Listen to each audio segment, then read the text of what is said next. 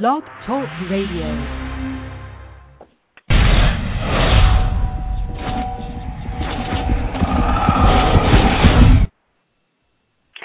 Hello, everyone, and welcome to a special edition of Winchester Radio this evening. The latest episode just aired about half an hour ago, and we also have a very special guest tonight, Director of Taxi Driver, Guy B., who is here. We're going to be talking to him and asking him all sorts of questions about the episode. We are not going to take guest call-ins tonight because Guy is here, and that's it. We'll get into a little bit more about the usual stuff where you can find us and all that a little bit later. But let's get right to talking to Guy. Welcome back, Guy. Thank you again for coming back and talking to us about the show tonight. Well, thanks for having me back. Hello, SPNers, or whatever we refer to each other as in these days. Pleasure to be here. Thank you. It's been a long time between episodes. We haven't had you on the show for a while. Yeah, I don't think we did one for Blood Brother, so it would have been, maybe There Will Be Blood. I think we maybe did one after that. Yeah. Susan and I were talking right before you came on. We were counting how many podcasts you've been on, and you've done 8 episodes. This will make the 6th podcast you've done with us. So. Oh, really? Wow. Yeah. So we probably didn't do one for Blood Brother, and I don't know because I know we did Family Matters, Frontierland. Yeah, the Asylum was the other one. Oh, Asylum, of course. That's before any of us knew what. It was before Supernatural was Supernatural. We were just, they were just 2 good-looking dudes in an old Impala. Well, it was definitely BP before podcast. So, but yeah, we're making up for it now. You're like in our podcast Hall of Fame. but it's funny to talk to people about that back then because it was like, did you have any idea? Did anybody have any idea? And it was like, no. I mean, it was just kind of a cool concept, and it was fun to be part of, and you just do what you do. And so here you go, all these years later, and we're going to have a season 9, evidently, right?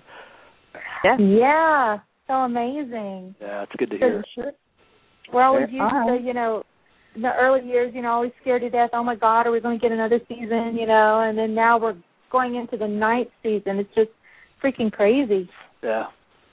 Well, I mean, it's the fans. I mean, say no more. I mean, it's, without any hesitation, Warner Brothers, CW, they're very aware, especially through, in the last couple of years with social media.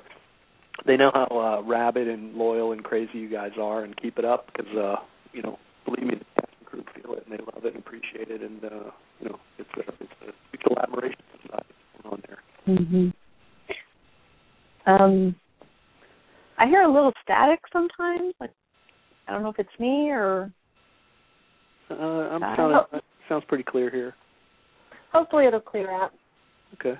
Yeah. So, when did you find out, when did you get the script for this episode and, start your work on it? When did you get started on it?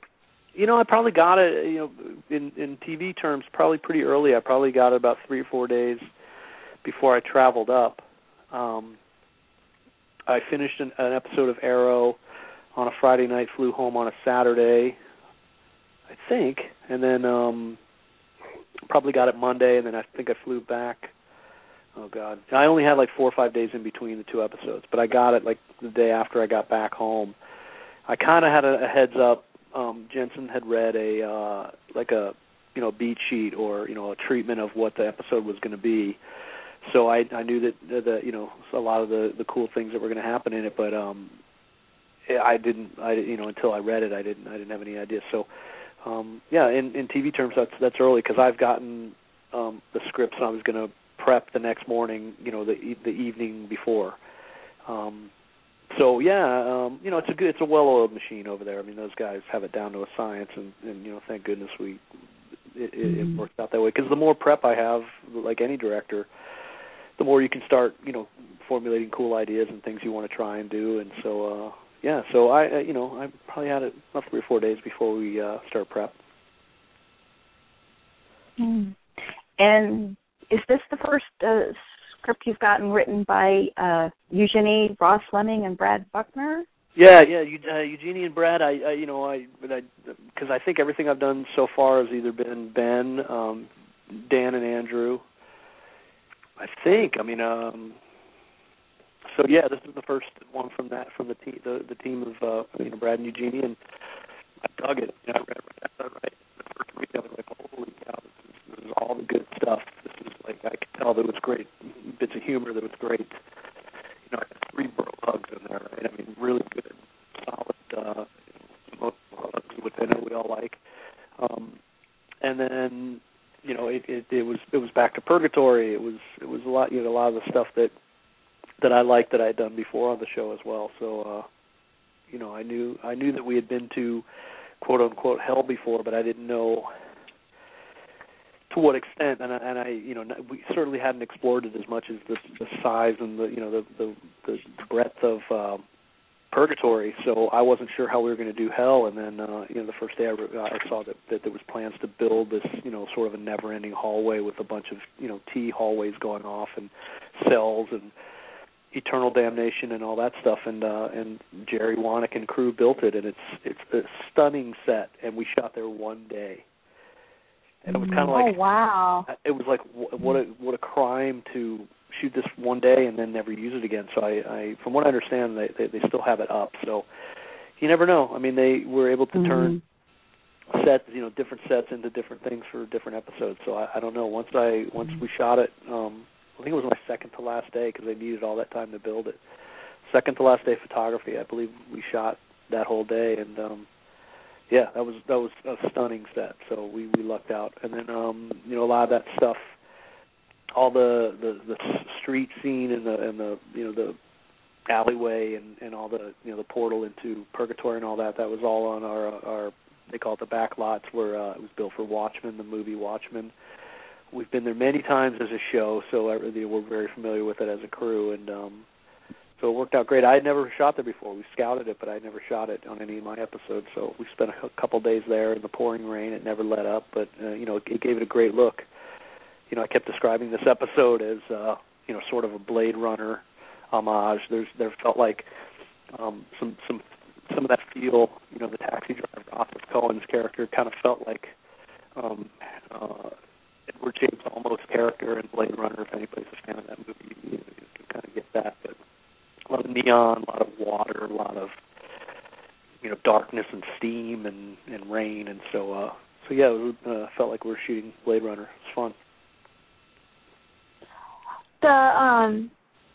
The graffiti that was used there for the doorway that the taxi driver takes Sam through, gorgeous. What was that painted by the set decoration people, or? Yeah, well, Jerry knows of this guy, and we went over one of the days when he was doing it, and he's a young guy who's just a genius graffiti artist, and we kind of told him what we wanted. There was a lot of skull imagery. It looked like a lot. I kept calling it every heavy metal album covers all rolled into one, and there was some talk about doing sort of a little bit of an homage to Banksy, and it's in there. I don't know if it made the final cut, but there was a Banksy type, because I love his graffiti, of course, and that was all sort of done from scratch, an original. That's called, in intents and purposes, an original piece of artwork, because they're all, none of those walls are really cement or brick. They're all facades, so we can do whatever we want.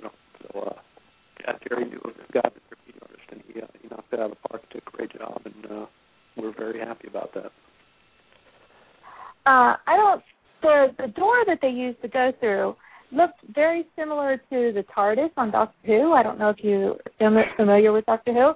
Yeah. Is that on purpose, or? No, I don't think so. I think it was just supposed to be like a generic door, with panels, and then I haven't seen the cut, but I've they keep me up to date on Grant Lindsay, who's he works with Mark Malash and Ryan Curtis, the visual effects guys.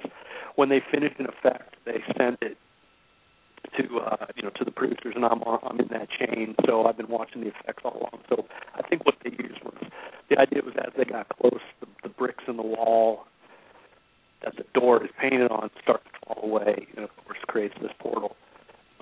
But no, I don't think it was it's supposed to be a generic door with with those rectangular panels. And I think the TARDIS, Yeah, the TARDIS is a phone booth, right?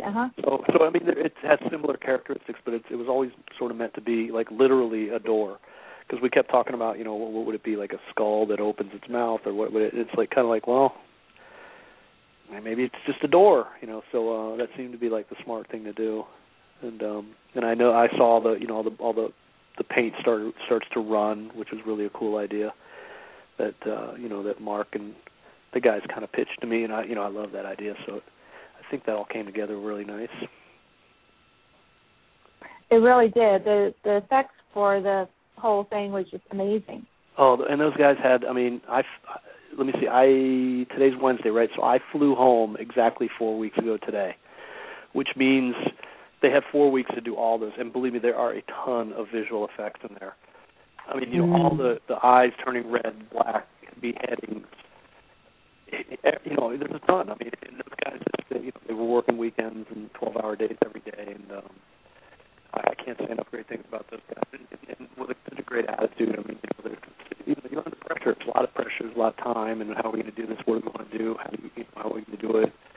They have a budget. They have, there's overtime and all these things you have to take into consideration. And those guys do it with, real style and grace, and it looks great. So, can't say enough good things about those guys. Yeah, it looked really cool, and this is the most we've ever seen of hell. Yep. And it was very suitably creepy, and all the residents of hell that Sam was passing as he was looking for Bobby. The one I think that creeped me out the most was the girl that kept saying, "I prayed for you." Yeah. And you finally come. And we did virtually nothing to her. We had, again, I don't know if they've cut any of them out, but we had 3 different people that were speaking either behind bars or chained up to the walls. Mm-hmm. That Sam encounters, and then he comes upon this one girl, and she just kind of, comes into this nice soft white, this alabaster skin into this soft light. Yeah, I mean, those were all actors cast. They got there very early. Toby's crew got hold of them and did some amazing stuff. I mean, there's hooks going through faces and some amazing stuff. Like, we talk about these things, and it's not till you get there on the day that you see it happening, and it's just, it was shocking in a great, in the best possible way. Cause it was like, whoa, now I see it, and so it was good. We had a great time, kind of setting those guys up and doing that little sequence. And of course, the hallway didn't go on forever. So at the very end, we put a big giant green screen, and so that way you're able to give the impression that it goes on forever. So again, there's a ton of visual effects in there that are invisible to anybody that wasn't there shooting it. I walked over there with Serge a couple times while we were shooting, before we went over to the back lot one day. They picked us up a little early, and we went over there and looked at sort of in progress, because all that the brickwork and all the different engravings and all that's all done out of foam, out of styrofoam. So all that has to get put up, and they have to paint it, and so Serge and I walked over there, and we talked about adding some lighting here and something here and there, and then of course we get there the day to get ready to shoot. We realize we've got these grates where you can feel the fire coming from below, but we didn't have any smoke, and so instead of trying to smoke up the individual pieces, we had our special effects, visual effects. Our special effects crew literally plumb in the steam line, so that they basically have a boiler going all day, and it's steam that's rising, which underlit looks like smoke. The problem is that it literally becomes a sauna, because you've got hot steam rising through all these grates. Of course, we save it between shots, but while we're shooting, you get 12, 15 people in the hallways, and it becomes really stifling. But it looks great, so that's what it's all worth. Fitting for hell, so the heat. very, very, very fitting. And of course, the guys have big, thick Carhartt coats on, or whatever those coats are, and so thank God, as a crew, we could just go in there in T-shirts. But anyway. And we got to give a shout out to Jim Beaver for, again, fooling everybody and lying and saying that, oh no, he's not back to Supernatural. Yeah, no, he was coming up to do this pilot in Washington State called Junkyard Dogs. You guys didn't know that? I do remember seeing him mention that. Now it's like, I wonder if the people who make Junkyard Dogs are the same people who make Abominable Snowman movies. Exactly. Yeah. I think they are. Well, what's funny is he got off the plane, and I guess there was a photographer there who took his picture, and he said, hey, can you do me a huge favor and not, put that out or say anything about me being here, because clearly the photographer knew who he was. And he wasn't quite sure if the guy was going to, comply. And hopefully he did, because I don't remember anybody. I didn't hear anything about Jim being in town, and he was supposed to be in and out really quick. And then of course Mark Sheppard ends up getting sick to the point where we had to reshuffle the whole schedule, and we had to keep Jim a few more days. And then he thought he was going to be up there, which it worked out fine. But it was just all the more chance for somebody to spot him on the street coming in and out of a restaurant or something. But and of course, today he was messing with me, saying, "Hey, are you still working on that Supernatural show?" And so yeah, it's a little mean, but it's also kind of funny. And then I knew everybody would appreciate it after it aired. So for all you West Coast people, sorry about that, but yeah. So it was fun. It was great. I mean, when he came to the set, it was to shoot the first time. It was all the purgatory stuff where they come popping out of hell into purgatory, and where he says balls. So when he came to set, we called for him to come to set. There was easily a half hour before we could shoot, because he hadn't seen anybody in, since the end of last season. So there was a lot of hugging and tears, and everybody was so happy to see each other. It was tough to get like, okay, well, let's rehearse. Wait, hold on, got to hug. Hug him. So it was great. And Jim's a real lover, so everybody gets some. So it was great. It was a lot of fun. And then of course that Monday that we shot the hallway, once we realized that Jim was done, then it was tough, because it's like, well, I don't want to go home. I mean, let's do some more stuff. So it gets but, it's, people can come and go on that show all day long, as we know. So there you go. Well, somebody they showed the preview last week for this, and they did show a very quick moment of what was supposed to be Bobby in the cell, but from the back with the hat, and everybody was going back and forth. Was that really him? They must be making it up. It is hell. They could fool him. And somebody tweeted Jim, and Jim said, "Gosh, I haven't been on the show. I don't know anything about it. Was I there?" And he was going on and on, like, so even more misdirection from. Right. Well, I knew that there was somebody asked me about a promo from, I don't know if it was a Canadian channel or something, where they said Bobby in the promo, and I said, well, the people that make those promos, they intentionally try and deceive you to, or it's a bit of, they can creatively edit it any way they want and add any soundtrack they want. So just remember that, and I don't know what you're talking about. And then I saw the trailer, and now you can tell clearly that it is what it is, but I think it was nebulous enough where you couldn't see. You clearly hear Sam say Bobby. So anyway. Well, it was great. Well, the other thing that we did, and I've done this before on shows. In fact, when I did Family Matters, it was Mark Sheppard's shows up at the end, and he said part of his deal, and as long as an actor gives the okay, you can do this. Is they leave their credit off the front of the show. So I'm assuming that they did that again. I don't think they gave Jim credit at the front end of the show. Nope, he wasn't listed. It was just I watched for it. It was at the end specifically. Yeah. Yeah. So yeah, that's just because that to an actor to have your name at the credits in the front of the show is like everything. I mean, it's what it's all about. But in an effort to keep it a surprise to the very last minute, an actor can request, I'll put my name on the front credit, and so we did that, and I'm glad that worked, because then it's all done to keep the cat in the bag as long as possible. Well, you did a great job with it because, it was. We were talking about it last week, and we were like, we hope he's back, but we're not sure, and you never can trust Jim Beaver. And and we tried that at the end of There Will Be Blood with Rick Worthy, because Rick hadn't been in season 7 at all. Right. We talked about doing that, and I think Rick was cool with having his credit at the end.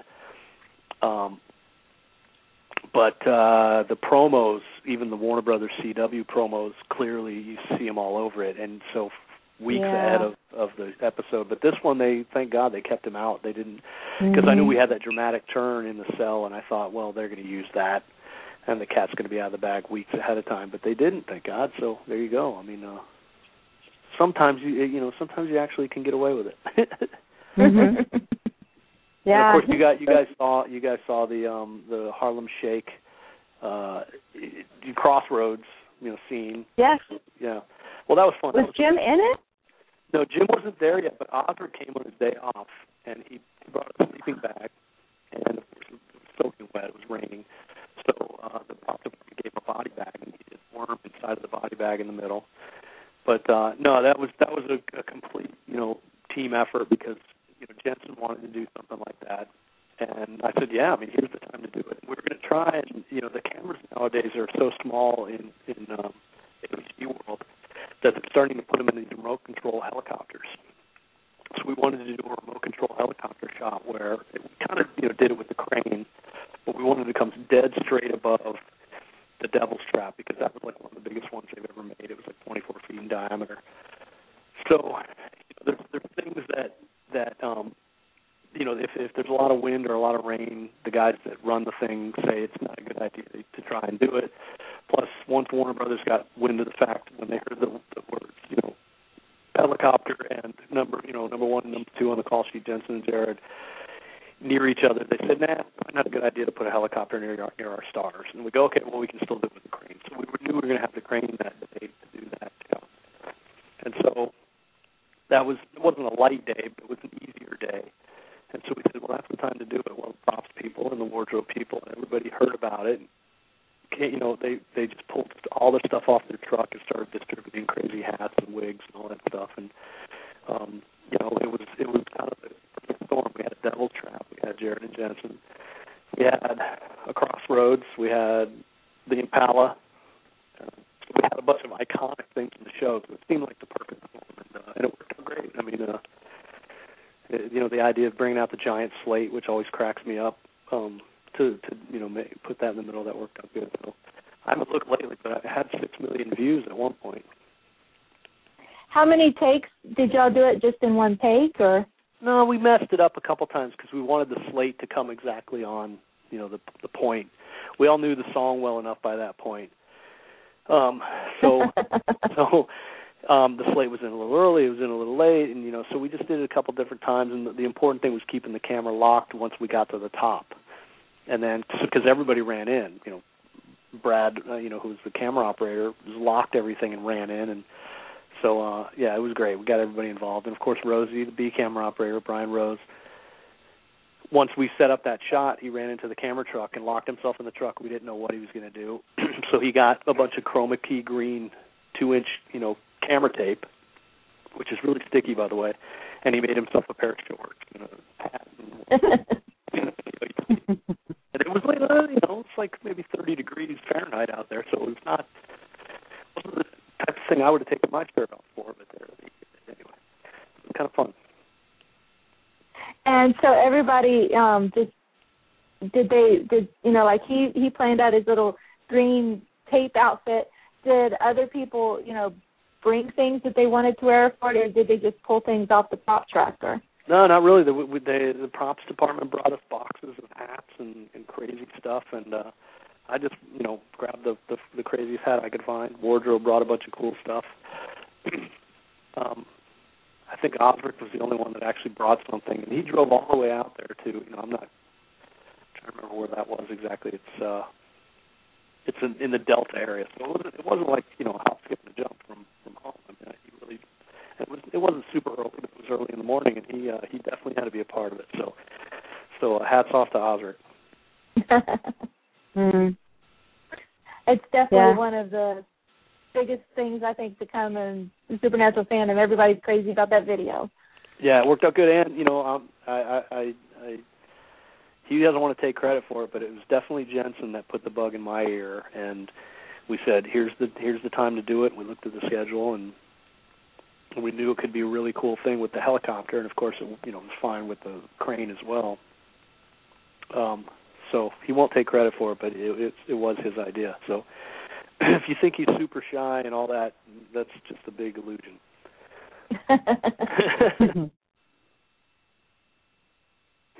So we're I know you haven't seen the finished cut yet because you haven't seen the episode yet. Right. But did you go over any, or was everything pretty much on time? Did you have to cut any scenes? Or?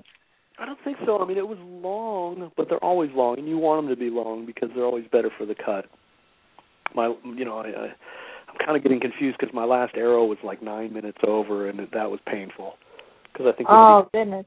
Yeah, we had to That's yank 3 scenes out. I mean, I went in and worked on it and got it down to 6 minutes over, but we still had to yank some stuff out. I don't think so. I mean, I think we were pretty close because at a certain point, a guest director, can make a bunch of suggestions, but at a certain point, it becomes, Bob and Jeremy, and then even Phil. I know Phil's kind of double dutying here, but he was there the day I went in to cut, and so at a certain point, you kind of hand it off to them because there's bits of story that may be peppered in there for a future episode. In other words, there's stuff that I may not be privy to 3 scripts down the line that those guys, of course, know, and so you kind of leave the burden of getting it down to time to them based on the whole saga of the whole season. Where I'm just kind of worried about my particular episode, as per usual. So I'm not sure if much got taken out. I mean, I'm sure things will be nipped and tucked quite a bit, but I'm not sure. I'm not. I mean, we always get them down to time, and it's the kind of thing where it's painful as a director because you sort of you want to see everything in there, but at the same time, to the audience, if you can't miss anything you've never seen in the first place. So, the audience will never miss it, is what you kind of have to keep telling yourself. And hopefully, if it's a cool enough scene and it had to come out for time, then they can add it back in on the DVD, and maybe that'll happen. Who knows? But I'm not saying anything got cut out of this episode, but just in case it did, maybe that it'll have a second life in the DVD box set. Mm-hmm. Have you been asked to do any commentary? Because would love to have you do commentary on the DVD. I haven't. I mean, I have on other shows, and I've just never been available to do it. I think it was a Criminal Minds and something else, maybe a Jericho or something, where I wasn't in town, and they very specifically need you at this studio at this time from 1 to 3 or whatever. So, but I don't think I have on Supernatural. Who knows? Maybe this season. Yeah. Those were some amazing, intense scenes between Jensen and Ty Olsson. Yeah. The Benny scenes where he's basically saying goodbye and everything. Yeah. Well, those guys really like each other in real life and have done great work together. I mean, blood brothers. I was so excited, to do all that stuff with those guys back then. And that was, I think we started our day with that scene, and we're shooting it, and I'm like, well, we got other scenes to do today, but I could shoot this scene all day. It's just, there's so much going on there, so much nuance that if you're written on the page, here's what you say, and I kept the screen, the blocking really simple, so there wasn't a lot of moving and grooving. I mean, we kind of start mid-conversation, so Benny's doing a little bit of a pacing, like he's laid it on him already. Now he's thinking about it. But the angst that you go through, and and you got to keep reminding Jensen, hey, this guy's, this is the type of monster that you kill all the time, but it's different. Again, you can make all kinds of metaphors. My thing with Blood Brother was them trudging through purgatory together. I don't know if I've said this already, but it was like Vietnam to me. It was, different people from different backgrounds, different socioeconomic backgrounds. When they got together in Vietnam, they became brothers, and they relied on each other to stay alive. And so, you just talk a lot. I talk a bit about it before you start shooting, and then as far as once you start shooting, if it's working, I need to shut up and get out of the way and just say, okay, let's go tighter here, let's go slide over here, and any bit of direction I give those guys, they don't need much, and any bit I give them is really simple, because I've seen directors in my years as a camera operator. I've seen directors give long-winded notes, and all it does, it just confuses like the actors. Like, now what did you want me to do again? So I give real simple, succinct direction, if at all. Sometimes the best direction is no direction, especially with those guys. So it's always fun. And I knew we didn't have a lot of scenes with Ty, but he was really happy to be there and excited.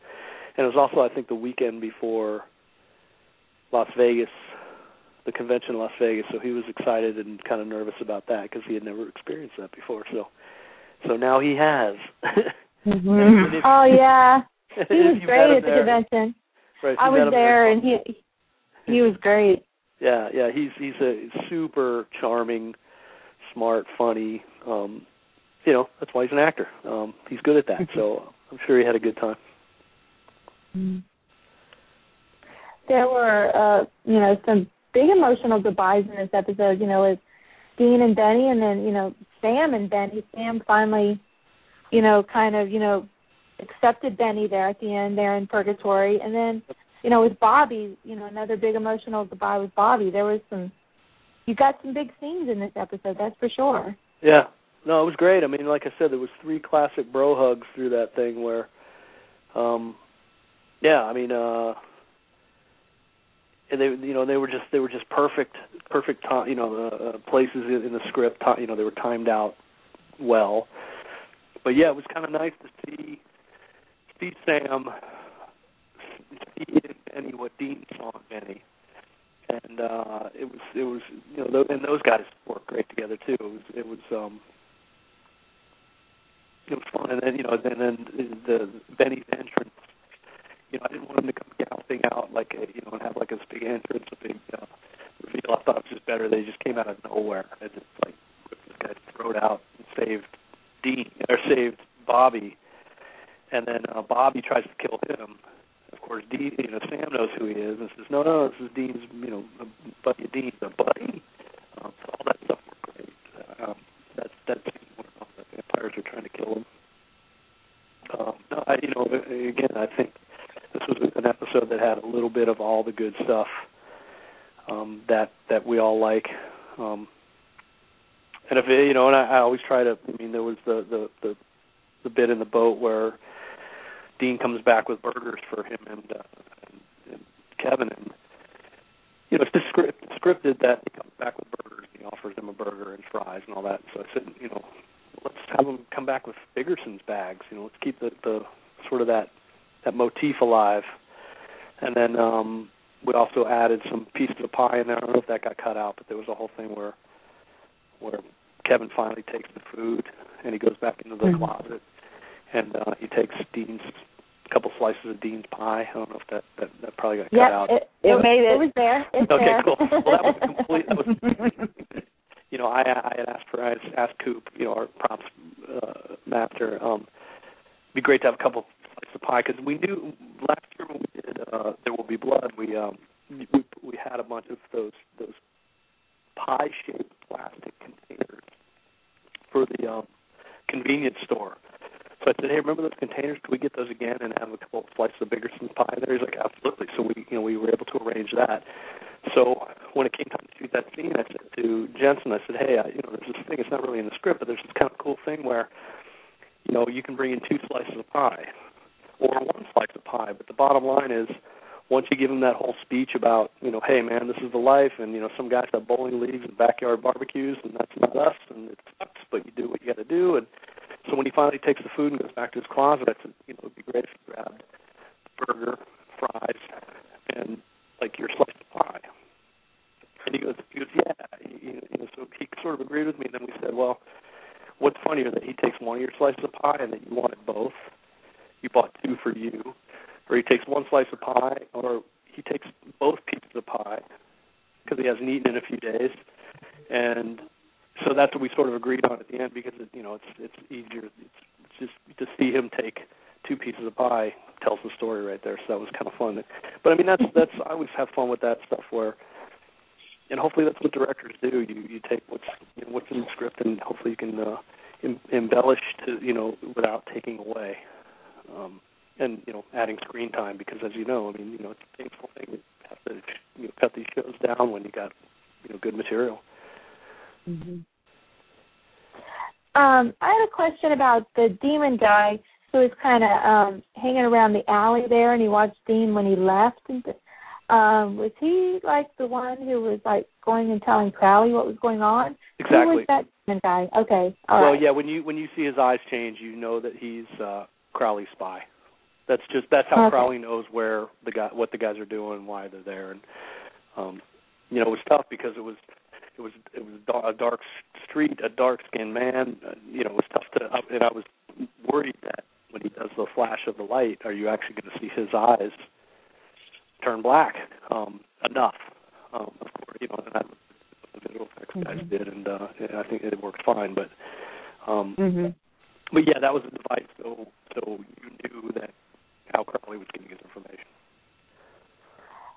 And I was I think at first when we found out that Kevin was hearing Crowley talking in his head, I was kind of agreeing with Dean that maybe Kevin was imagining that, but then at the end, we see that Kevin has disappeared.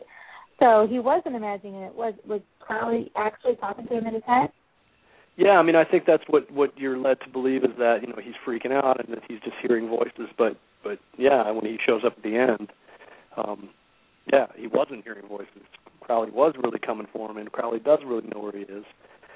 That's, I think, in the last scene, unless it's been reordered in the way it was cut, is the boys showing up and saying, well, if he was taken, where is he? Right. So, and I kind of know what the next couple episode scripts are, and so it's really interesting how they're going to go with that. But it was neat. Mark was excited about. There's that one thing where he's talking to Kevin about, I tortured your mom and all that, and then he says, I'm being screwed with. He said this. He did it, and his voice was killing him because he had tonsillitis, a few days earlier, and 103-degree fever. And he goes, this may be the first time that Crowley's gotten angry.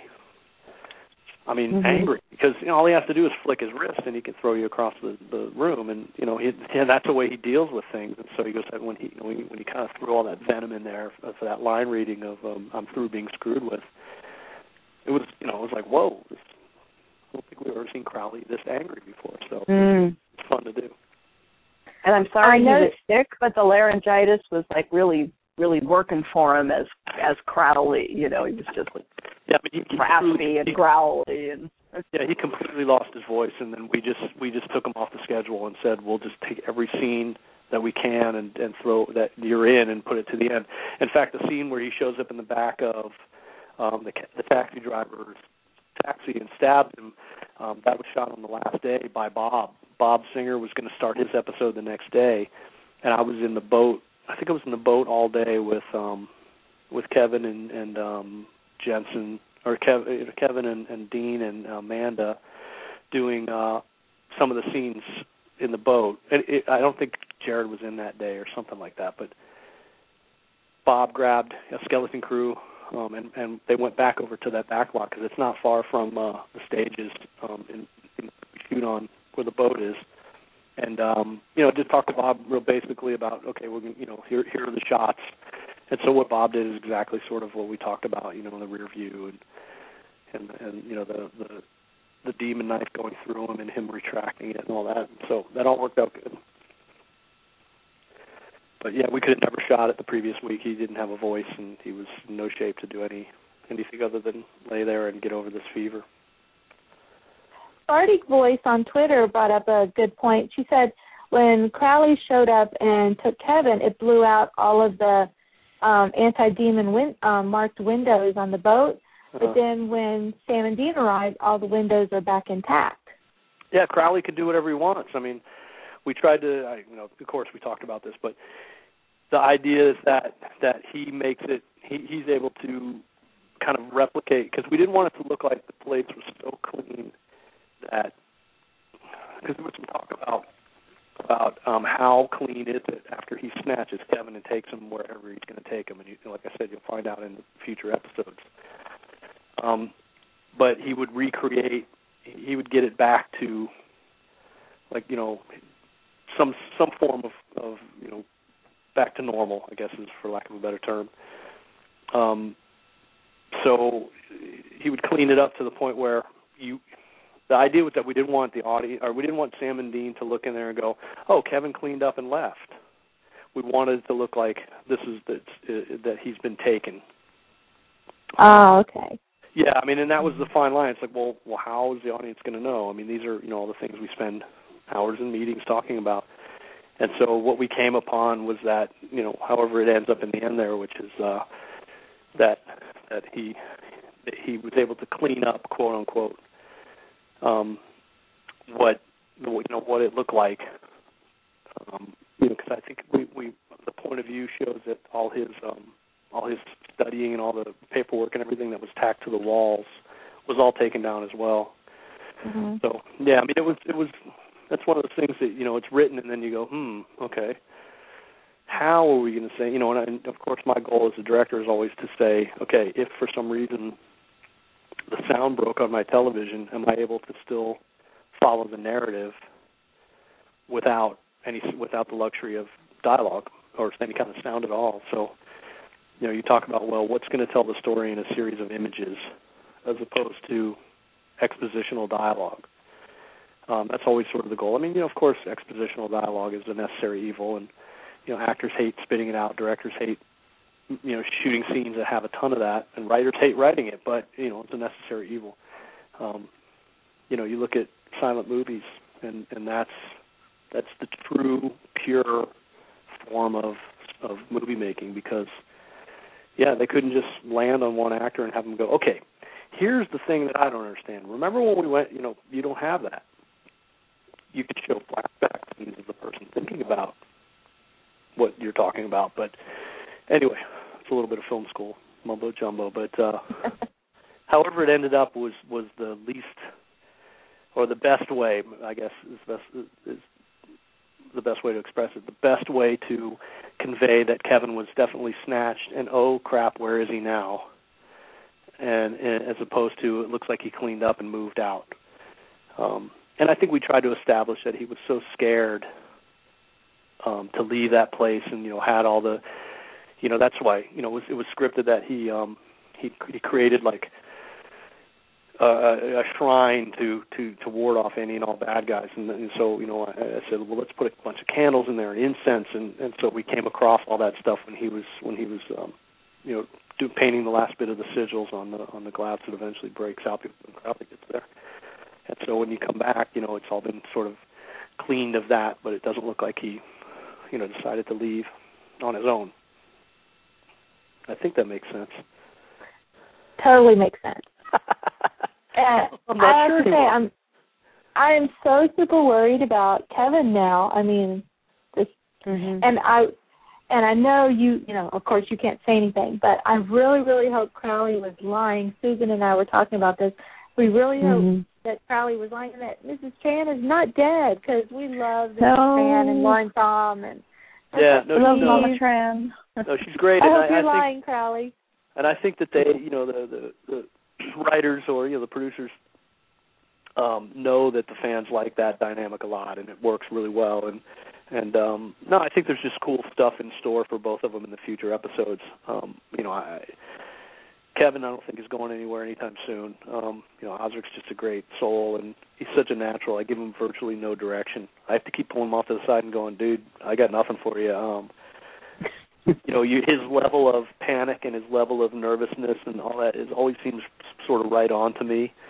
And again, sometimes the best direction is no direction. And I'll take the take. I'll say, we'll try this, or don't get as upset there or whatever. But generally, right out of the box on the first rehearsal, he's pretty close to what we sort of look at each other like, yeah, that's just that, that sort of feels right.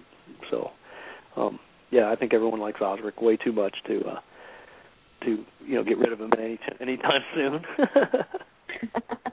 He's a good kid. I hope not. I hope not, but nobody's really safe on Supernatural. I mean, you come back, you can die and come back, but yeah.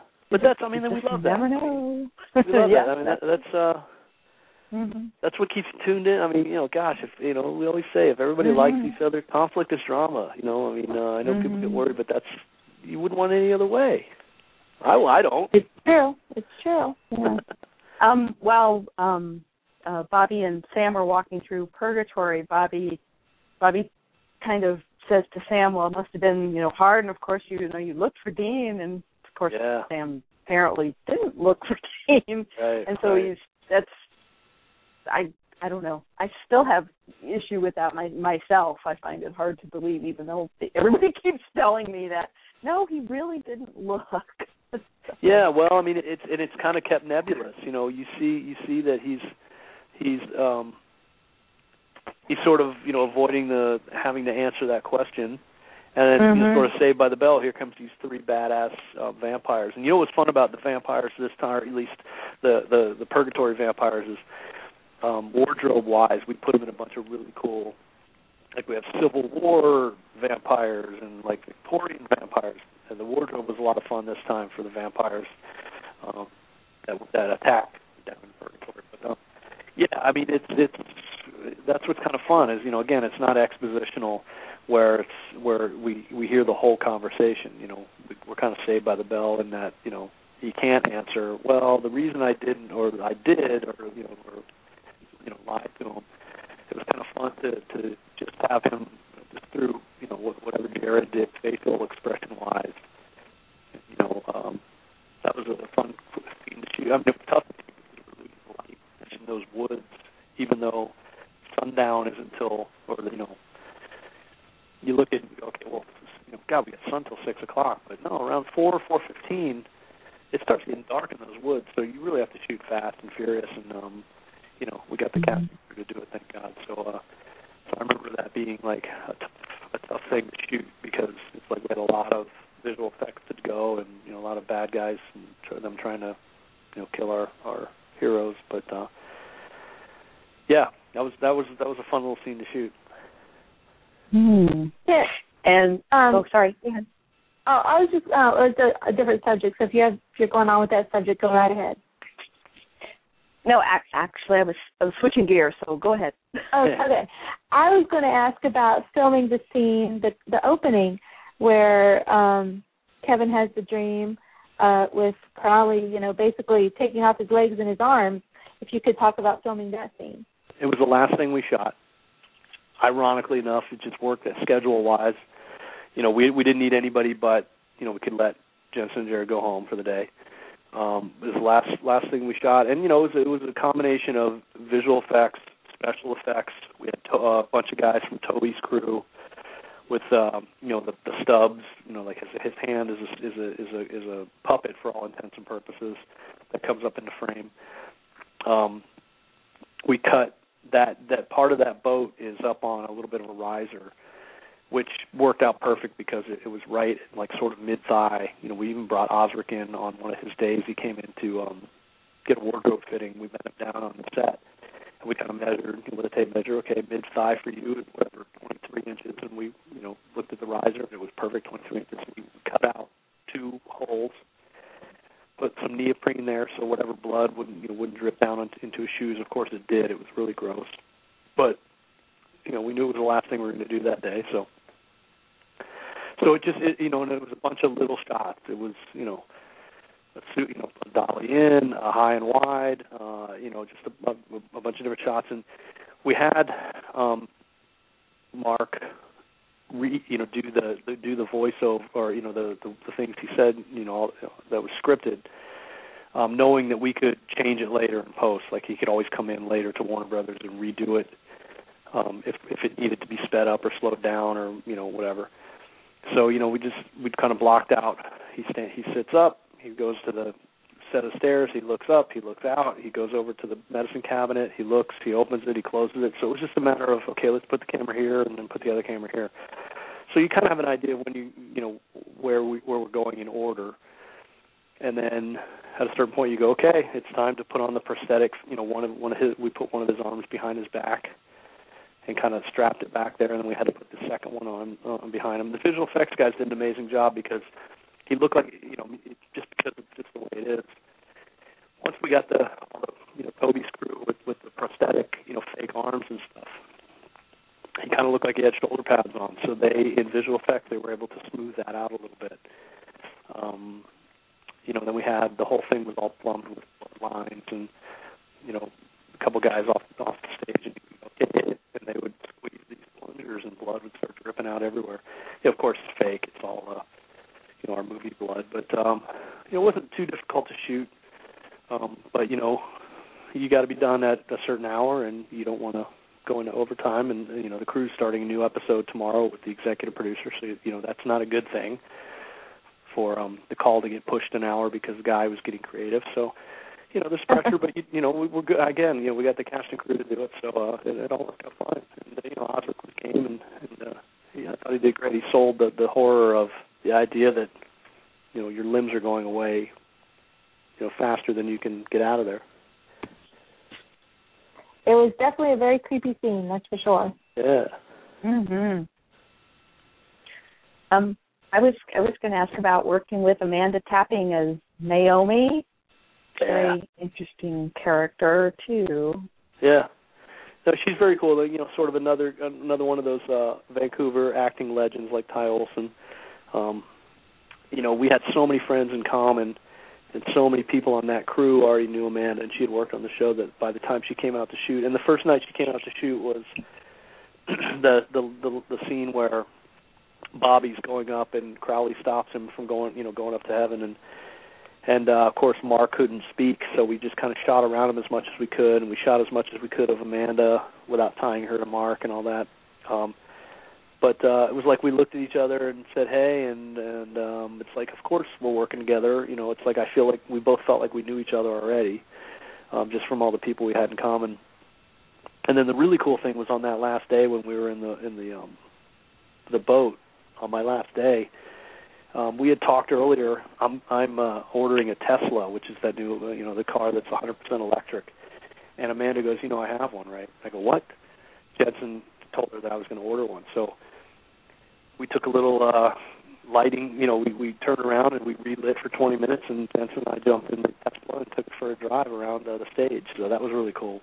We both got to get behind the wheel. So Amanda's cool in my book.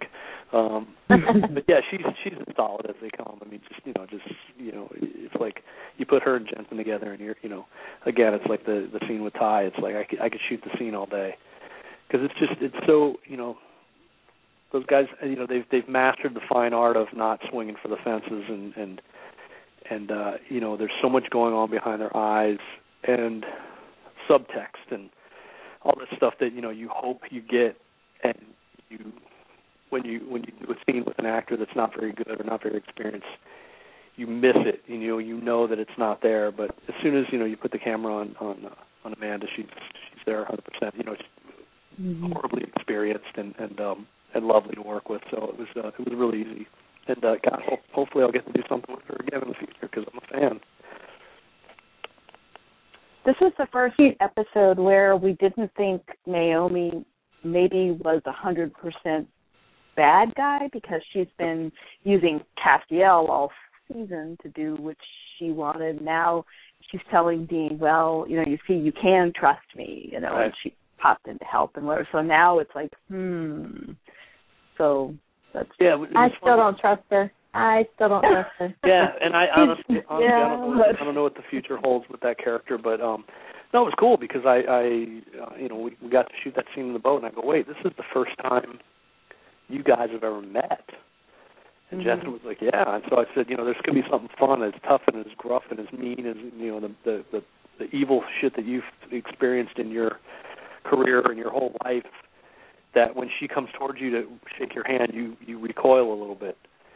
He goes, exactly. He goes, that's what I was going to do. There's some, like, I guess it is intentional humor where instead of him like taking, like, balling up his fist or grabbing, we know there's a frying pan right next to him. We know there's a knife. We know there's all kinds of kitchen utensils that he almost like he becomes like a 6-year-old boy did something wrong and his mom's coming to grab him by the ear. So that was like one of those things. Again, not in the script, but that's what you do as a actor and director. Is you find those little nuances and things that are fun to play. And he definitely is as guarded as he would be if she had fangs and knives for fingers. It was kind of fun to play that because here's a beautiful, tall, sexy woman, and he's as scared of her as he is of anything he's ever done with. So that was kind of fun. Yeah, and he rightly should be, because from what we've seen of Naomi, you don't want to mess with her. Yeah, and I remember toning this with Jeremy, and he was like, when she says that line about, and they may have thinned this out because I know some of that dialogue was kind of long. She says something about, look, he's a nuclear bomb out there on the streets that could go off at any moment, and I'm scared, and I'm, He said that's 100% sincere. She's not just giving Dean that line to try and win him over. It's like she really does.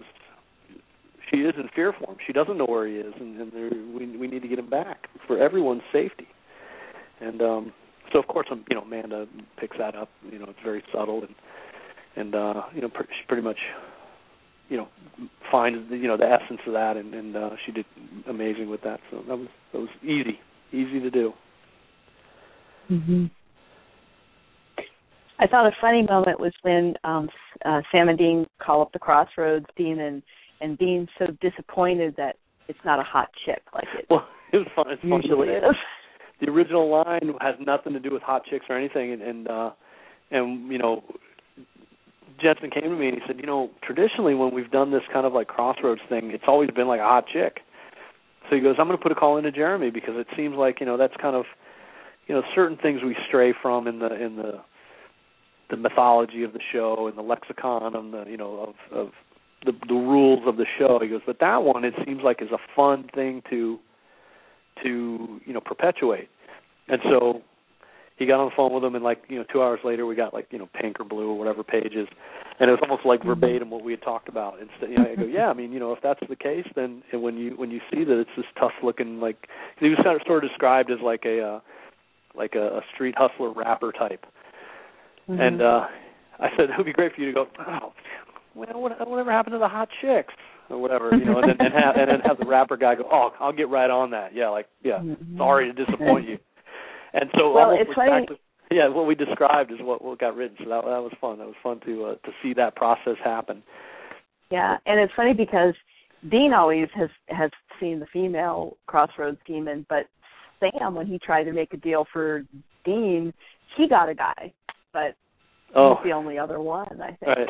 There was another thing like that sort of in the lexicon of the show didn't make sense, but again we just fixed it, and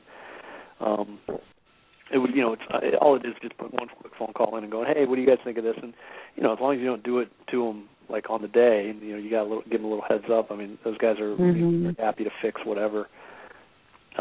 Whatever and whatever. Oh, it's great. It was great because Dean totally would have thought of that because he's only dealt with and it's genuine disappointment. That's fun. And Jensen is so good at finding these comedic moments, and a lot of times it's again not in the script necessarily, just the way he eats is funny, and the way some of his looks. There was one in a look that he gave.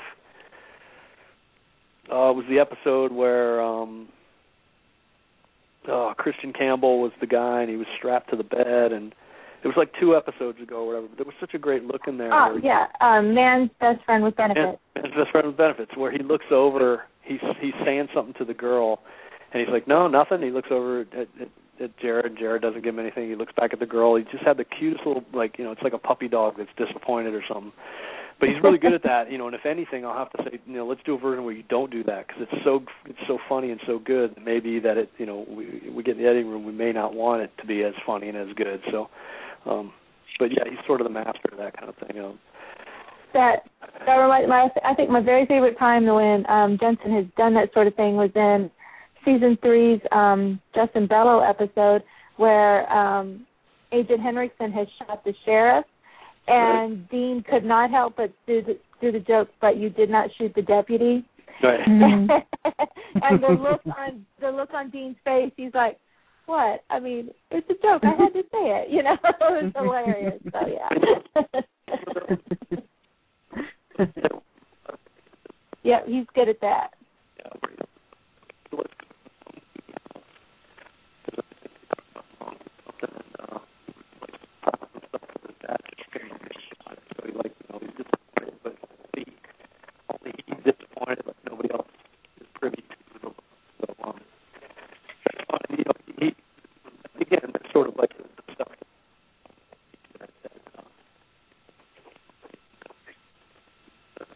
I'm completely lost, Guy. Can you hear him, Susan?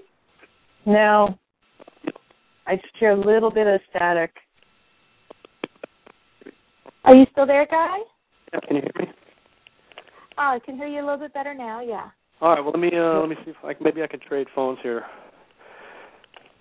You know, wireless technology and whatnot. Let me see if this one's any better. Is that any better? Yep, sounds good. Okay, yeah, maybe I might have been losing the battery on that one. But yeah, I mean, like I was saying, the writers tee up that stuff really well too, so they kind of know, you know, that you know the actors will find you know, a way to make that funny without it being like a joke. Because they don't write a lot of jokes for those guys, but it's fine because they'll find the humor in some of the lines every now and again. Besides speaking of humor, besides the Harlem Shake video, was there anything else, you know, in this episode that would be good for the gag reel? Can't think of anything offhand. I'm sure there was some stuff in the boat. I keep calling it the houseboat, but it's not. You know, maybe somewhere in there was some stuff. I can't remember right now. I mean, you know, I know that we print any good gag. You know, we definitely print, and the guys pull it off to the side. So I'm not offhand. I can't think of anything, but I'm sure there's some stuff. Was there any chance that, you know, I know you said that there was you did a few takes for the Harlem Shake video. Any chance, like maybe for the DVDs, like we'll get like, you know, the full thing, all the takes or anything?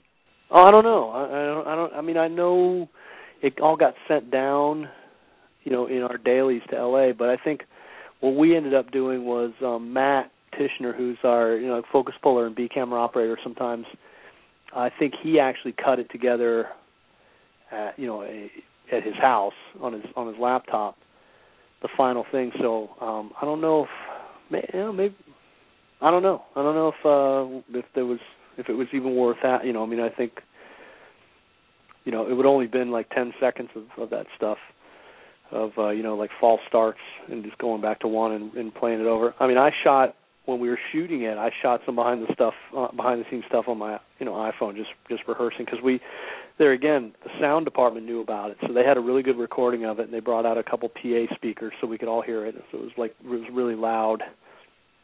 It was so funny because that's like an area where in the morning all the dog walkers take their dogs for a walk, and it's peaceful, and there's like these giant eagles in the trees, and it's, you know, it's really nice and gorgeous, and here we are blasting the song at, like, you know, 9 in the morning.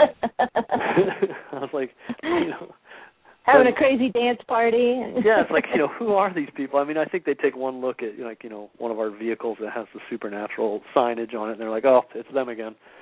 But yeah, I mean, I could try and rip that onto something and get it to post, so they could put that on, like, the little behind-the-scenes stuff that we did.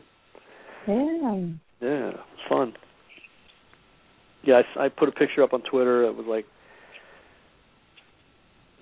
Jensen standing in front of the Impala with a red-white, you know, like a big golf umbrella, and that was a still from the video, because I shot this whole video. I just walked around while we were all kind of rehearsing it, and that was like the ending image. I came up on him, and as he was practicing his dance moves. I saw that picture. I saw you tweeted it. That was a cool picture. Yeah, so that was a still from, I just, freeze frame on one of the, the images from the video. Yeah, that's a great shot. I've been confused when Jared's doing the dance, when they're all doing the crazy dance at the end. What is Jared like waving like a big red foam finger? What was he? You remember what he was waving? It was something red. Yeah, I think it's one of those big foam. We're number one. Something we got off the prop truck. I know Jensen got into full hockey gear. Because when we got ready to do it, after the guys did their little bit, and the slate comes out, everybody said, okay, let's run in and get in position, and we'll start the song again. And I remember Jensen going over to the back of Cliff's SUV and grabbing all this hockey gear and putting it on really quick. So that's it looked like one of the Superatural crew hockey jerseys that the crew got a few years ago. Is what it looked like. I don't know. I think he had a bunch of pads and stuff and the gloves and everything. I can't remember now. I mean, we're all doing our own thing. I can't remember. It was awesome. Yeah.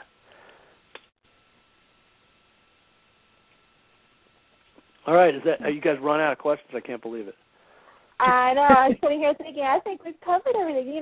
If we had, we've only watched it one time. I'm sure if we watched it, a couple more times, we'd have a ton more questions. So. Yeah, and it's funny because I turned in a cut, almost it's got to be 3 weeks ago.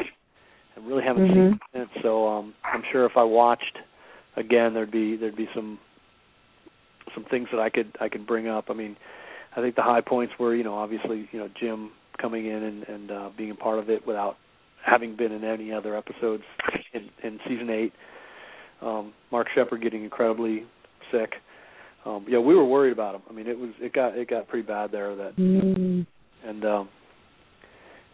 just the whole, anytime you're in cold and rain and it's not letting up, it's like it's not conducive to getting better. It was an 8-day schedule. I didn't have a 9th day. It just didn't call for it. A lot of times the 9th day will be if you have a lot of big special effects or a stunt or something like that. And we didn't have any of that. There was a lot of beheadings and a lot of eyes changing color and all that stuff, but nothing too big. That we sort of have a lot of that down to a science nowadays. That kind of made me think of another thing when they finished the second trial, and Sam does the ritual, and then he has this effect where it like goes up his arm. Like, have any idea what's going on when that happens? Or you probably can't tell me if you do, but yeah, no, I don't. I know that a really interesting effect too. Yeah, I know that in the first one, I think, which was Kevin Park's episode. I think he had short sleeves, so it was easier to see the travel.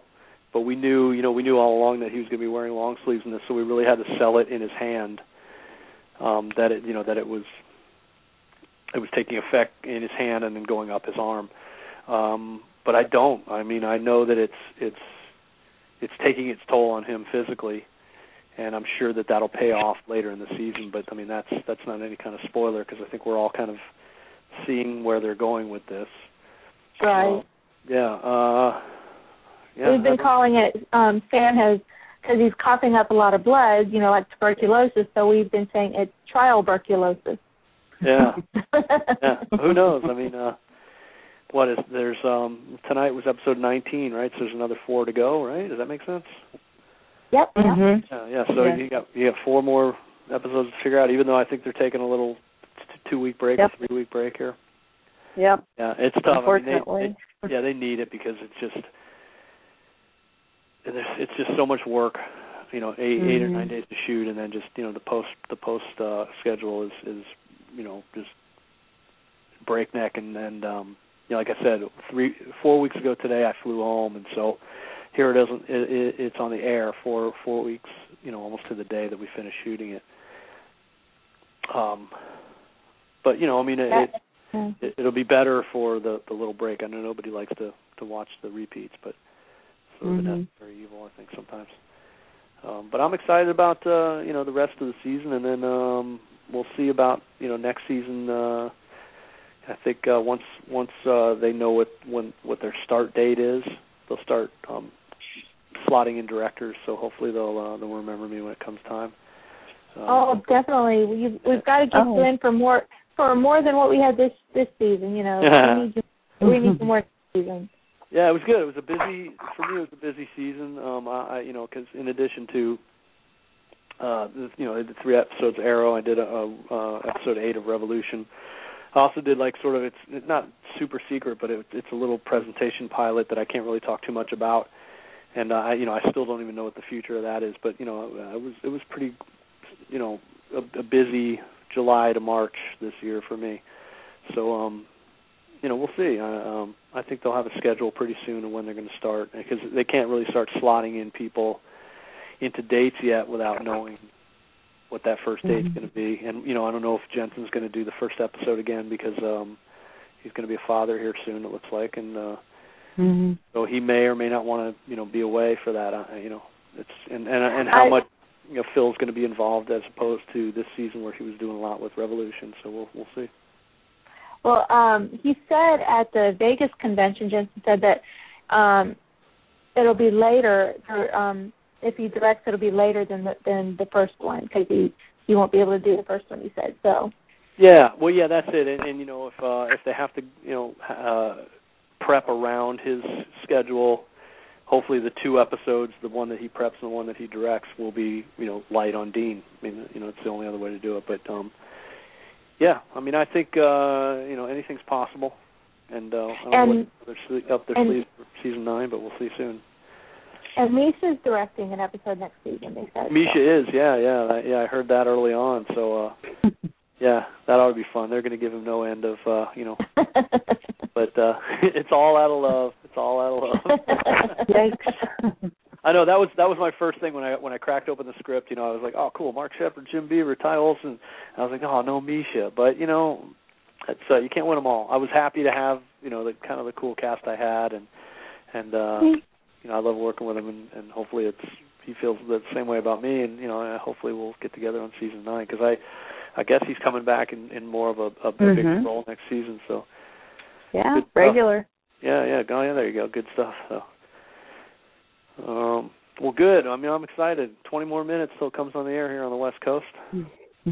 You'll enjoy it. It's a good one. Yeah, good. It's only because I've had good luck with the scripts I've gotten. Jim Michaels says I must have a horseshoe up my ass, because I really honestly haven't had one where I've struggled with the logic or anything about any of my scripts. They've all sort of been good right out of the box, and and that's inspiring, because what it does is I read the script and it's good, and I go, okay, well, I know I got a good script, I know I got a good cast, so at this point there's no excuse for it being bad, except for I fucked it up. So pardon my French. So hopefully I'm able to use that pressure to say, okay, how am I going to make this? I can't just phone this scene in. It has to be better than just okay. And so hopefully the better the better the script is, the better the direction is, because there's that pressure of there's no fingers to point at except for the director if it's if the episode's not good. So I work better under pressure anyway. So there you go. Well, your episodes are always great, so there's you have nothing to worry about. You're great. Good. Well, no, I mean, it's a great cast and crew, and we all. I mean, I wish I had some dirt, but I don't. I mean, we all really like each other. I mean, we laugh all day. I mean, we just joke around. I mean, we had on this episode, there was a couple of viral videos that were going around that we kept referencing and watching over and over on our phones. There's one where the goats scream like humans. I don't know if you guys have seen that video. Yeah. I mean, we couldn't get over how funny that was. So of course, every time I yelled cut, the whole crew would go, ah! Because it sounded like. So there was a couple of viral videos. Some of them were kind of filthy, but others were okay. But so you just keep I mean, there's a great one about it's like a fake ad for Apple Scotland, where the guy's trying to use Siri in his thick Scottish accent. He's trying to order a sandwich. If you happen to see that one, that's funny. We watched that a couple thousand times and laughed every time. But anyway, so you start that at the beginning of the episode, and you just kind of have chuckles all through the show, and I adore everybody on that crew. I mean, it's really a labor of love, and I'm really sad. It's just like 8 days goes by or 15 days goes by, and you're like, oh man, it's over. I don't want to leave. So hopefully you get that feeling on everything you do, but you don't. So there you go. Definitely we hope you come back next season for sure. At least a couple episodes. Goodness. We'll see. I mean, I think that's the plan, and I never count any chickens before they hatch. So I think the last I heard, once they have a start date, then they'll be able to with authority be able to say, okay, this is the date we're starting, and these are the dates that are available, and I talk to my agent, and we work out the dates, and because it becomes a bit of a chess game, or like Tetris, where you try and schedule in these 3 weeks here, and then you go to this for this 3 weeks, and you try and have a few days in between to relax, see your family, and or go in and edit. Well, hopefully all three of those things. A lot of trips to Vancouver this year, and so you don't want to go directly from one to the other, even though I've done that. So we'll see what happens. But again, the support that you guys show for the show, unparalleled. I don't think there's any fandom like it, and that's why the show's been on the air as long as it's been, and will continue on it for at least another season. I know Peter Roth came up. I was doing an episode of Arrow, and Peter Roth, who's president of Warner Brothers Television, came up to bid farewell to Fringe. They were having their 100th episode farewell Christmas party all in one. So he came by the Arrow set, said hello, and then he went over to Supernatural. And what I heard was that he told Jensen and Jared, I can't wait to come up for the 200th episode party. So that's good to hear. Yeah, that's the kind of thing we like to hear. So that's great to hear that. Yeah, because I think they're at like episode 170 something or so it's going to be more than one more season. In other words, I think Jim Michael said the final episode was 172. Right. So you add 22 to that, or 23 to that. You're up to 195. So we don't get 200 episodes unless we get a 10th season. So there you go. For all you mathematicians out there. So there you go. I mean, when the president of Warner Brothers Television comes up and tells you that, that's a good thing to hear. That's good news. Yeah, it's really good news. So very cool. And keep up the great work that you guys do at Winchester Brothers. Fans have been amazing, and it's been fun. Thank you. Oh, thank you so much. All right, guys. I'm gonna go. Y'all make it easy.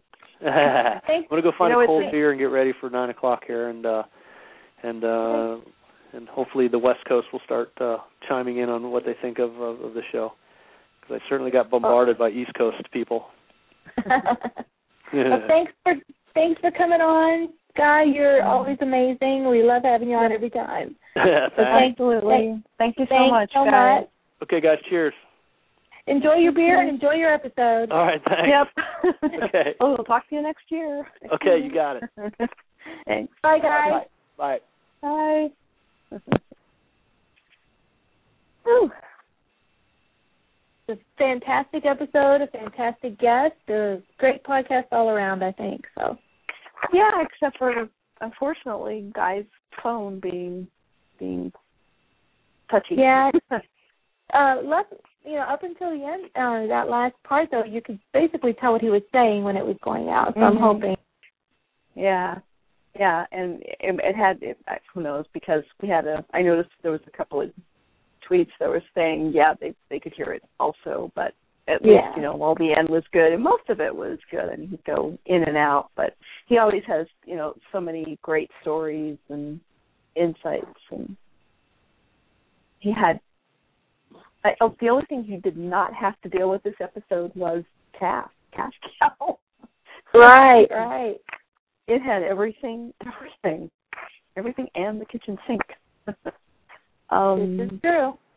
Yeah, I mean, do we want to talk about the episode ourselves a little bit, or are we good? I mean, for us on the East Coast, it's going for midnight here, so I can talk for a few minutes. My work does. I go to work an hour later tomorrow than usual, so I can stay up a little bit later.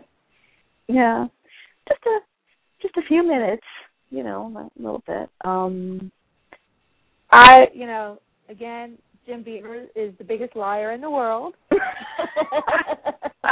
Yes, he is. You can't trust him for a second. You can't believe he's just like, demons and Jim Beaver lie. It's something you can count on. So very true. Him.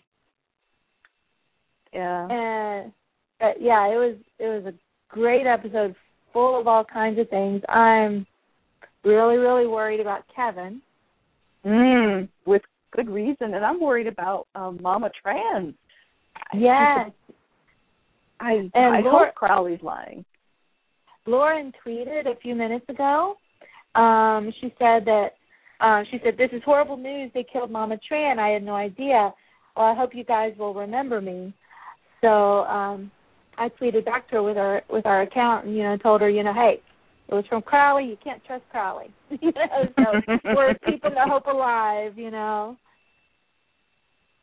Yeah, and it all occurred like off screen, like Mama Tran supposedly dying was way off screen, and you'd think her being Kevin's mom, and for Crowley it'd be more useful to like kill her right in front of him or something. He'd find a better way to do it. Right. So I don't know. I'm hoping he made it up, and I hope somehow that isn't the last we've seen of Benny either.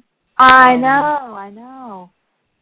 And of course, Ty Olsson, who plays Benny, who's so much fun. We've had here on the podcast, and I mean those were some really wonderful scenes between Benny and Dean. Very, very emotional and very difficult, and just gorgeous.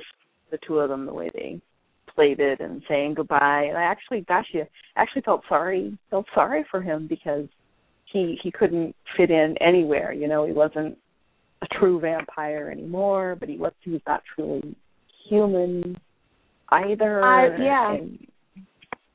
I really, really felt sorry for him there, but I was glad to see when we saw him sitting in the trunk that he was still drinking out of blood bags. Because the last time we saw him, he wasn't sure if he was going to be able to, keep going without killing people or not. So I was really glad to see that he was able to keep with the blood bags. Yeah, that was good news, and so he totally justified Dean's trust in him. And yeah, it was great when Dean says to him, it's my little brother down there, and like, and poor Dean's stuck between, he hates to ask that of Benny, but that's Sam down there. So yeah. That's funny.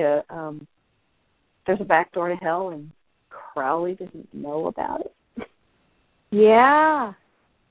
Yeah, and you would think the King of Hell would know about that, right? Yes, and also I would think hell would be a lot bigger. I know it's really because, of course, too hard to film, and all that, just the practicality and logistics. But it seems like Sam found Bobby really fast, unless there was something in there that I missed, that there's a way. It made you think that, Sam just got lucky and ended up in the right hallway, so. Mhm. Yeah, like, hell's really small. A lot smaller than hell. But I thought hell looked really cool. I mean, the red light, the lighting, and all the cells, the way they were made, and those creepy people in it, you know.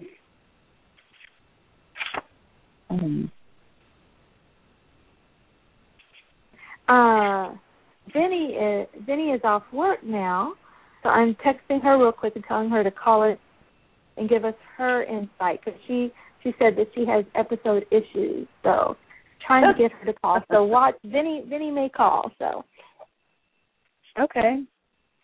I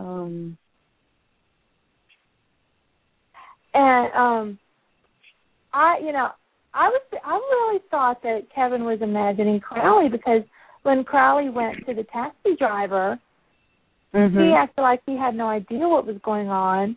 Whereas if he was in Kevin's head, wouldn't he have known? So that's where I was a bit confused. I was. Maybe it started out in Kevin's imagination and his fears, and it just maybe Crowley decided to take advantage of what he figures Kevin freaking out more and more. Oh, there's Vinny. Hey, Vinny. Hello. Hi, guys. Hey. Hi. Tell us your issues. One of them is okay, but I told Becky earlier, we were talking about it, and I love Jim Beaver. I love Jim Beaver desperately, but I'm going to need them to not bring Bobby Singer back anymore, because every time they do, it diminishes. Yeah, it diminishes every emotional turmoil moment I went through during Death's Door, which was in my top 3 episodes of all time of Superatural, and probably my top 10 episodes of television. Wow! And so every time they show me Bobby Seeger again, I go, well, there went those tears. Never getting those tears back. Yeah, he had some gorgeous scenes, and Guy B was saying that it was, when Jim was on set, it took a long time to even film because he hadn't seen anybody in so long. It was hugs and crying, and then they had to stop and do that, and then they could do the scene, and everything. So yeah, it was tough on both sides. But you can't trust Jim Beaver ever. Ever. And the other thing she and I had talked, because we talked about this earlier today, it was all hypothesis at that point. But part of why I'm at peace with Bobby being dead is that he became just, the point of exposition and, a living library for them to run to. And so, again, in this episode, they just used him for exposition. He was just, let's bounce off how we feel about Sam not looking for Dean. Let's bounce off how, Dean being friends with a vampire. It was just a lot of show. Well, he had, for the second child, Sam had to save somebody from hell. So I'm glad that it was somebody that they knew. And even though I was disappointed to hear that Bobby was in hell, I am glad that now he's not in hell. So yeah, storyline-wise, I think it was a neat storyline. And unlike what I wanted Bobby to be posted all back for good. He's no, I already told you no. I know, but that's what I wanted, and so I knew you would be wrong. I know, but that's still what I want. So I'm still a little bit disappointed there that I don't have my Bobby back for, to stay. But it was so good to see Jim Beaver back on the show. I just miss him. No, that I agree with. I love seeing Bobby and I love seeing Jim. And if Death's Door hadn't been such a good episode, it wouldn't be an issue for me. It really wouldn't be. I blame Death's Door was so good that it's horrible at this point, because I reflect upon it. I did like the way they did it, though. I have a shallow disappointment too. My shallow disappointment is Sam was very, very clean in purgatory. And I thought of the same thing. I said, wow, Sam looks mighty good for the time he spent in purgatory and hell. And part of what made Purgatory Dean so very attractive was how very dirty he was. So I was very sad to not see a mud-caked Sam Winchester. And if there were two Sam Winchesters in hell, do not pull me out of hell. Neither one of you save me. Do not save me. Leave me there. I thought visually the episode was beautiful. I thought it was gorgeous, very well shot, really good work by everybody. Just story-wise, there were holes in it for me. There were pitfalls for me that didn't really jive. I didn't have the same problem, but again, I've only watched it, one time. If I watched it again, I might see those. What did you think about Naomi? Naomi can go.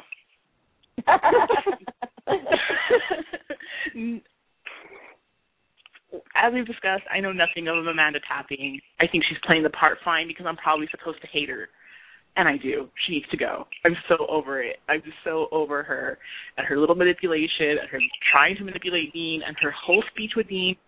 Done. Don't care. Go on about your angel business. I don't even need you here. And I do feel like at this point she's irrelevant. Like she just swooped in to save Bobby's soul. That could have been done a different way. I don't need her anymore. Done.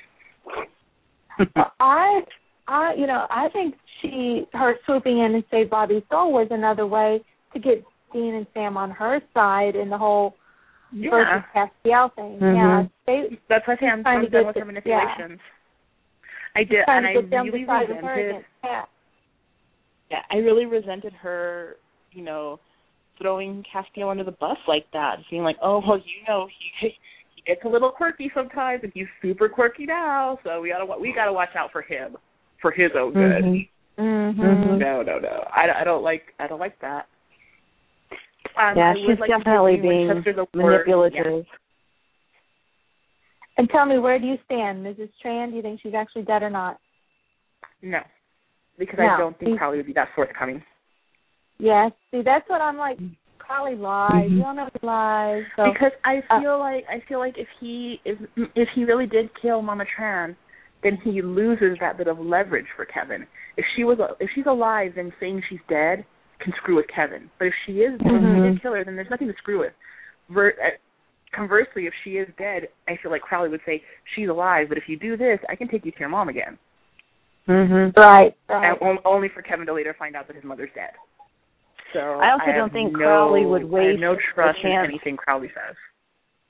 I also think Crowley would not waste a chance to do whatever torture to Mama Tran in front of Kevin instead of precisely in front of Kevin, in front of Sam and Dean, to see this is what you do to people. People who encounter you, this is what happens to them. So I don't think she's dead. Could you figure? I was going to say at the end, when Sam and Dean come back to the boat and find Kevin gone, did you think Kevin packed up and left somehow and escaped, or did you think Crowley took him? Because there was some discussion about that on the podcast with Guy, and he explained it how, yes, it has to be this way. And I again, I've only seen this once, so I'm not 100% sure. I'd have to go back and look at it. It was, I feel like the room was too clean for Kevin to have left. Like, if I'm leaving and I'm on the run and you just told my mother, and I need to, book it, she's probably not going to, dust. Yeah, Dusting it was because the windows were blown out and then they were fixed. And everything was perfect. And so I do think Crowley took him, especially if Crowley tried to find the other half of the tablet and Kevin hid it. Crowley has no other option. If you don't have the tablet, you take the profit. Right. And who knows where that half a tablet is, because Kevin hid it, and now Sam and Dean don't have it either. Not that they can translate it, but nobody has it. I do wish that they hadn't told me that. I like the moment of Sam accepting Benny with Dean, but having Dean actually say, "I didn't burn his bones, I just buried them." Again, it's more that I need less tell and more show. I would rather Benny show up in a few episodes or in season 9 and Sam be like, "Good to see you, but how are you here?" and Dean have to confess. Mhm. Because now we're just going to all sit around waiting for Benny to come back. I liked it because they told us, because that way it won't be a thing where in the future, it's like, right. Well, why didn't Dean tell Sam? He should have told Sam a long time ago. You won't have, those kind of things from people. So I agree. It's nice to see an upfront revelation. Yeah, the honesty aspect is nice, but I feel like I'm just going to sit around going, so when are you bringing Benny back? I would like some Benny. Is it Benny time yet? Because the scene between Ty and Jensen was fantastic, though. That was really good. Dean's probably the worst best friend ever, but, at least he's aware of it. Yeah, we talked about how he must have been between a rock and a hard place. I was seriously sitting here with my hands over my face, like, oh my God, Dean cannot kill Benny. Dean cannot kill Benny. I was like, no. Well, no, I don't even mean the beheading of Benny. I mean, it was literally like, look, dude, I know I told you I didn't want to talk to you anymore. We cannot be friends anymore, but I have this huge favor that I need to ask you. And if you do this for me, you, please? Yeah, if you do this for me, we're totally getting that cup of coffee I blew you off about. Promise. Like, really? You're kind of a dick, dude. Like, I get it, the world's ending, your brother, blah, blah, blah, but you're a dick. Which, all the times that everyone's been like, Dean's a dick, I'm like, no, he's not. No, sorry, right now, Dean's a dick. He's like the worst best friend ever. I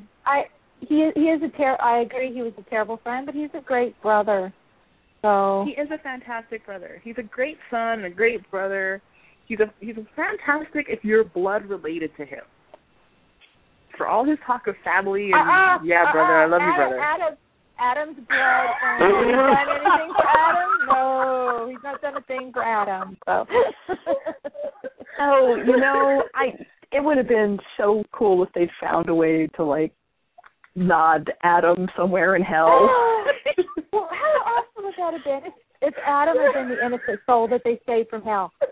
He could have been the innocent soul. He could have. I find it hilarious. I find it hilarious. They're like, yep, got to go to hell for an innocent soul. And nobody thought about Adam. Nobody. I thought of Adam. Oh, God. I didn't even like the characters. Yeah, it never occurred to Sam or Dean that it could possibly be Adam. They're like, half-brother? No. Oh, what are you talking about? We don't have any other brother. It's always just been us. Just me and you, bro. Me and you forever. Well, Oh, in their so defense, they funny. didn't grow up with Adam, and they've technically never really had to, they don't really know Adam. Adam was a ghoul, and then he was a vessel. They don't know this kid. He's nothing to them. Sorry, Becky. Adam who? Shut up. Kevin. I do really like that. As many holes as I think the episode had, I did like certain continuity things, like the pedicure, and I love that even though Dean promised to never tell a soul, that now we know he told Sam. And the toy selling, yeah. The toy selling. I thought that was a nice nod to previous conversations and previous seasons, and a nice way to bring it full circle. Excuse me. So I do appreciate that. One of the things that bothered me was that Sam and Dean giving Kevin a hard time about hearing Crowley in his head, because, if anybody understands what it's like to have voices in your head, it would be at least Sam. Yeah, I kept thinking about the Lucifer thing, and I was like, people in crazy houses shouldn't throw their meds around, You don't get to tell somebody else to get over it when you couldn't get over it for how long, and you only got over it because Castiel took it from you. So So I was like, you guys are showing a little more understanding, because it's not like Speaking you don't of know which, and I get like. that Kevin was like not completely lucid, but it was really aggravating me that he kept wanting to no, Crowley's in my head, so we have to go, we have to move. He's in your head. Where are you gonna go? You can't hide from something that's in your head. So that was really if you really believe he's in your head, how is hiding in the closet going to help you at all? And then how is running away from the boat going to help you at all? Hiding in the closet. That just was oh, poor little guy. I did feel bad for him. And, props to Osric for looking completely bonkers through those scenes because, whoa. That's a lot of crazy in those eyes. I don't know if you saw the tweet earlier. Jim Michaels tweeted that about how that was a lot of months worth of beard, and Osric replied back, "That was a full 4 weeks, thank you." I think that was cute. I was trying to stay off of Twitter during the East Coast airing because, one, I was in class and that's frowned upon, but also spoilers. And I really, really got a kick out of Kevin taking Dean's pie in the closet with him, and Dean's like, my pie. Dean could never catch a pie break.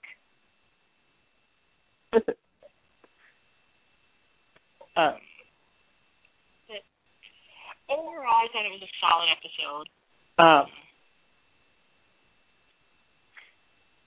Left me with a lot of. I thought it was a solid episode. It just left me with a lot of questions and a lot of raised eyebrow. Mm-hmm. I thought, as far as these writers go, this was probably their best episode. I normally am not big on their episodes, but I liked this one for them. Mm-hmm. I agree. Mm-hmm. And I thought Assaf Cohen, who played the Reaper, Ajay, he did a great job. I really like the character. And we have a new perspective on Reapers. There's apparently rogue Reapers, coyotes, who freelance and will smuggle you in and out of heaven or hell for a price. And that could definitely come into play later on if they ever need to do that again. It's kind of nerve-wracking, but can be done. Oh, speaking of rogue, I wanted to say rogue demons. Rogue reapers. Oh, no, it's a rogue demon hunter. Yes. What's a rogue demon? Speaking of rogue reapers, okay, so if a reaper could drop you in purgatory and you could get to hell from purgatory that easily, how is it that seasons ago, Crowley was going, I don't know what purgatory is, I don't know how to get there, what? But whereas Sam Winchester's purgatory, hell, purgatory, Maine, what? He barely messed up his hair doing all that. Yeah, his hair stayed really nice the whole time. Really? That's what you took out of that? Really? Yep. Hey, it's after midnight where I am, okay? Come on, give me some slack. Once it's midnight, all you can do is go, Sam's hair's pretty. Yeah, it's pretty much just sleep. Oh, Sam's pretty. Go back to sleep. Yeah. Oh, it's like purgatory bad, Sam hair pretty. We're good. Yeah, exactly. That's true. I was impressed with how quickly Sam learned all the incantations. Yeah, I was too. I was like, when did you learn that? By impressed, I mean, again, I raised my eyebrow. Yeah, I was like, when did you learn the thing about putting Bobby in your arm and saying this little thing? When did you learn that? And yeah. And I want that would have been a good place for show and tell. I was wondering, okay, if he had, he had Bobby in his left arm, if he had been able, and we saw how much pain, from when Dean was carrying Benny around at the beginning of the season.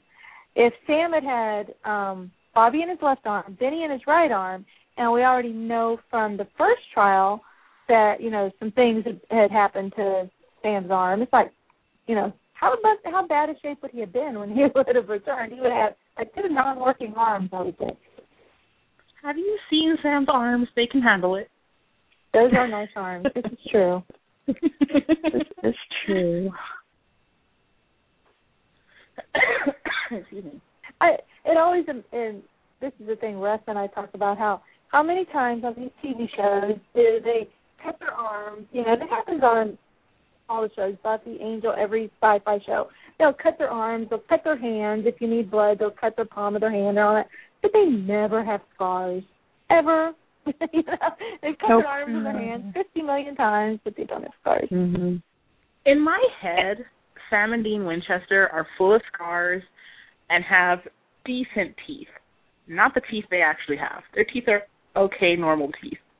And they're a little bit greasy. I still, one of my favorite things was back in Monster Movie when the conversation when Dean decides that he's been rehymenated, and he talks about how his feet, he says he doesn't have the crooked fingers, all the broken fingers, and and all that. All the scars are gone and stuff. And I'm like, we never saw you with scars or crooked fingers before, That's like for me, Sam and Dean don't really look like Jared and Jensen in my head. Like that's exactly it. That's it. Which is why I always think it's funny whenever the show calls them like male models and all that. And I'm like, no, I don't think so. No. Maybe it's supposed to be that we're getting like the airbrushed version. That's how I feel. Yeah.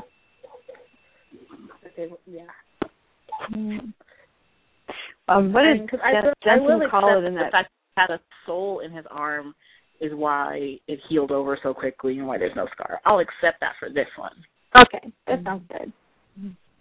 And, both Sam and Dean have been healed by Cass more than once. So you figure everything resets when Cass does that. But, they're still fighting and hunting and everything, so there's always a new set of wounds. And are you telling me that Sam no longer has a tramp stamp scar? Because I will be very sad if he does not have his tramp stamp scar anymore. What kind? What scar? What? From All Hell Breaks Loose. I always called it the tramp stamp scar. Oh, I didn't know what you said. Yeah. Oh, if he doesn't have a tramp stamp scar, I'm going to be very sad. I think it's long gone.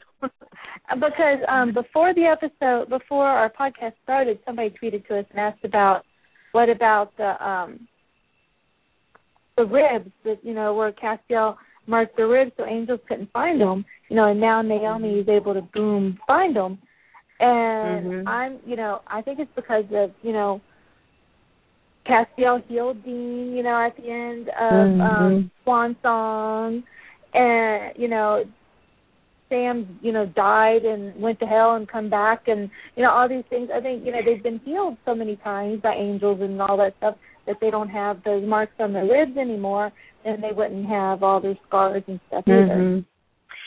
Yeah, I just think it's a writer fail. I think that's a continuity fail, not so much a because you would think that if Castiel had really healed that he'd immediately put it back on. You're like, okay, everything's fine, but let me etch out your ribs real quick. Well, it's like the handprint, the burn handprint when Cass took Dean out of hell. I think Jim Ackles once answered that Cass had healed that later on. Yeah, it was the healing. Yeah. But, obviously the reality is it's a pain in the ass for makeup to always remember to have that. Yes. It's also, you look at Oliver Queen, Stephen Amell on Arrow, and his back and chest are covered with tattoos and scars. And scars. And you think, and that's how you think, well, Sam and Dean really should look like that. Yeah, exactly. Or worse, because they've certainly been through plenty more. But of course, been healed. But like you said, it's in reality, it's a pain and time consuming to do the scars and makeup and all that kind of stuff. But I always liked it on Firefly. They kept up with Mal's scars. He, like the one episode where he was like shot, and then there would be an episode later on where he doesn't have, he's not wearing a shirt, and you can see the scar where he had been shot in the arm, and they kept their scars up to date, and I always thought that was really cool. Which I guess if you're only going to have like 13 episodes of a show, it's much easier than 8 seasons. Right. Tammy Fox. I know you weren't on when Guy was on, but he said that the president of Warner Brothers came to Vancouver not long ago, and he visited. It was Fringe for their finale party, and then he went by Arrow, and he went by Supernatural, and he told Supernatural that he looks forward to coming to Supernatural's 200th episode party. Whoa. Yeah. So, yeah, there's some solid support there, and again, it's a nice change from the early days, And that was put, let's see, 172, and then another 23, so that would be, season 10. Yep. So you did the same thing Guy he did. He goes, okay. Yeah, so Guy did the same math.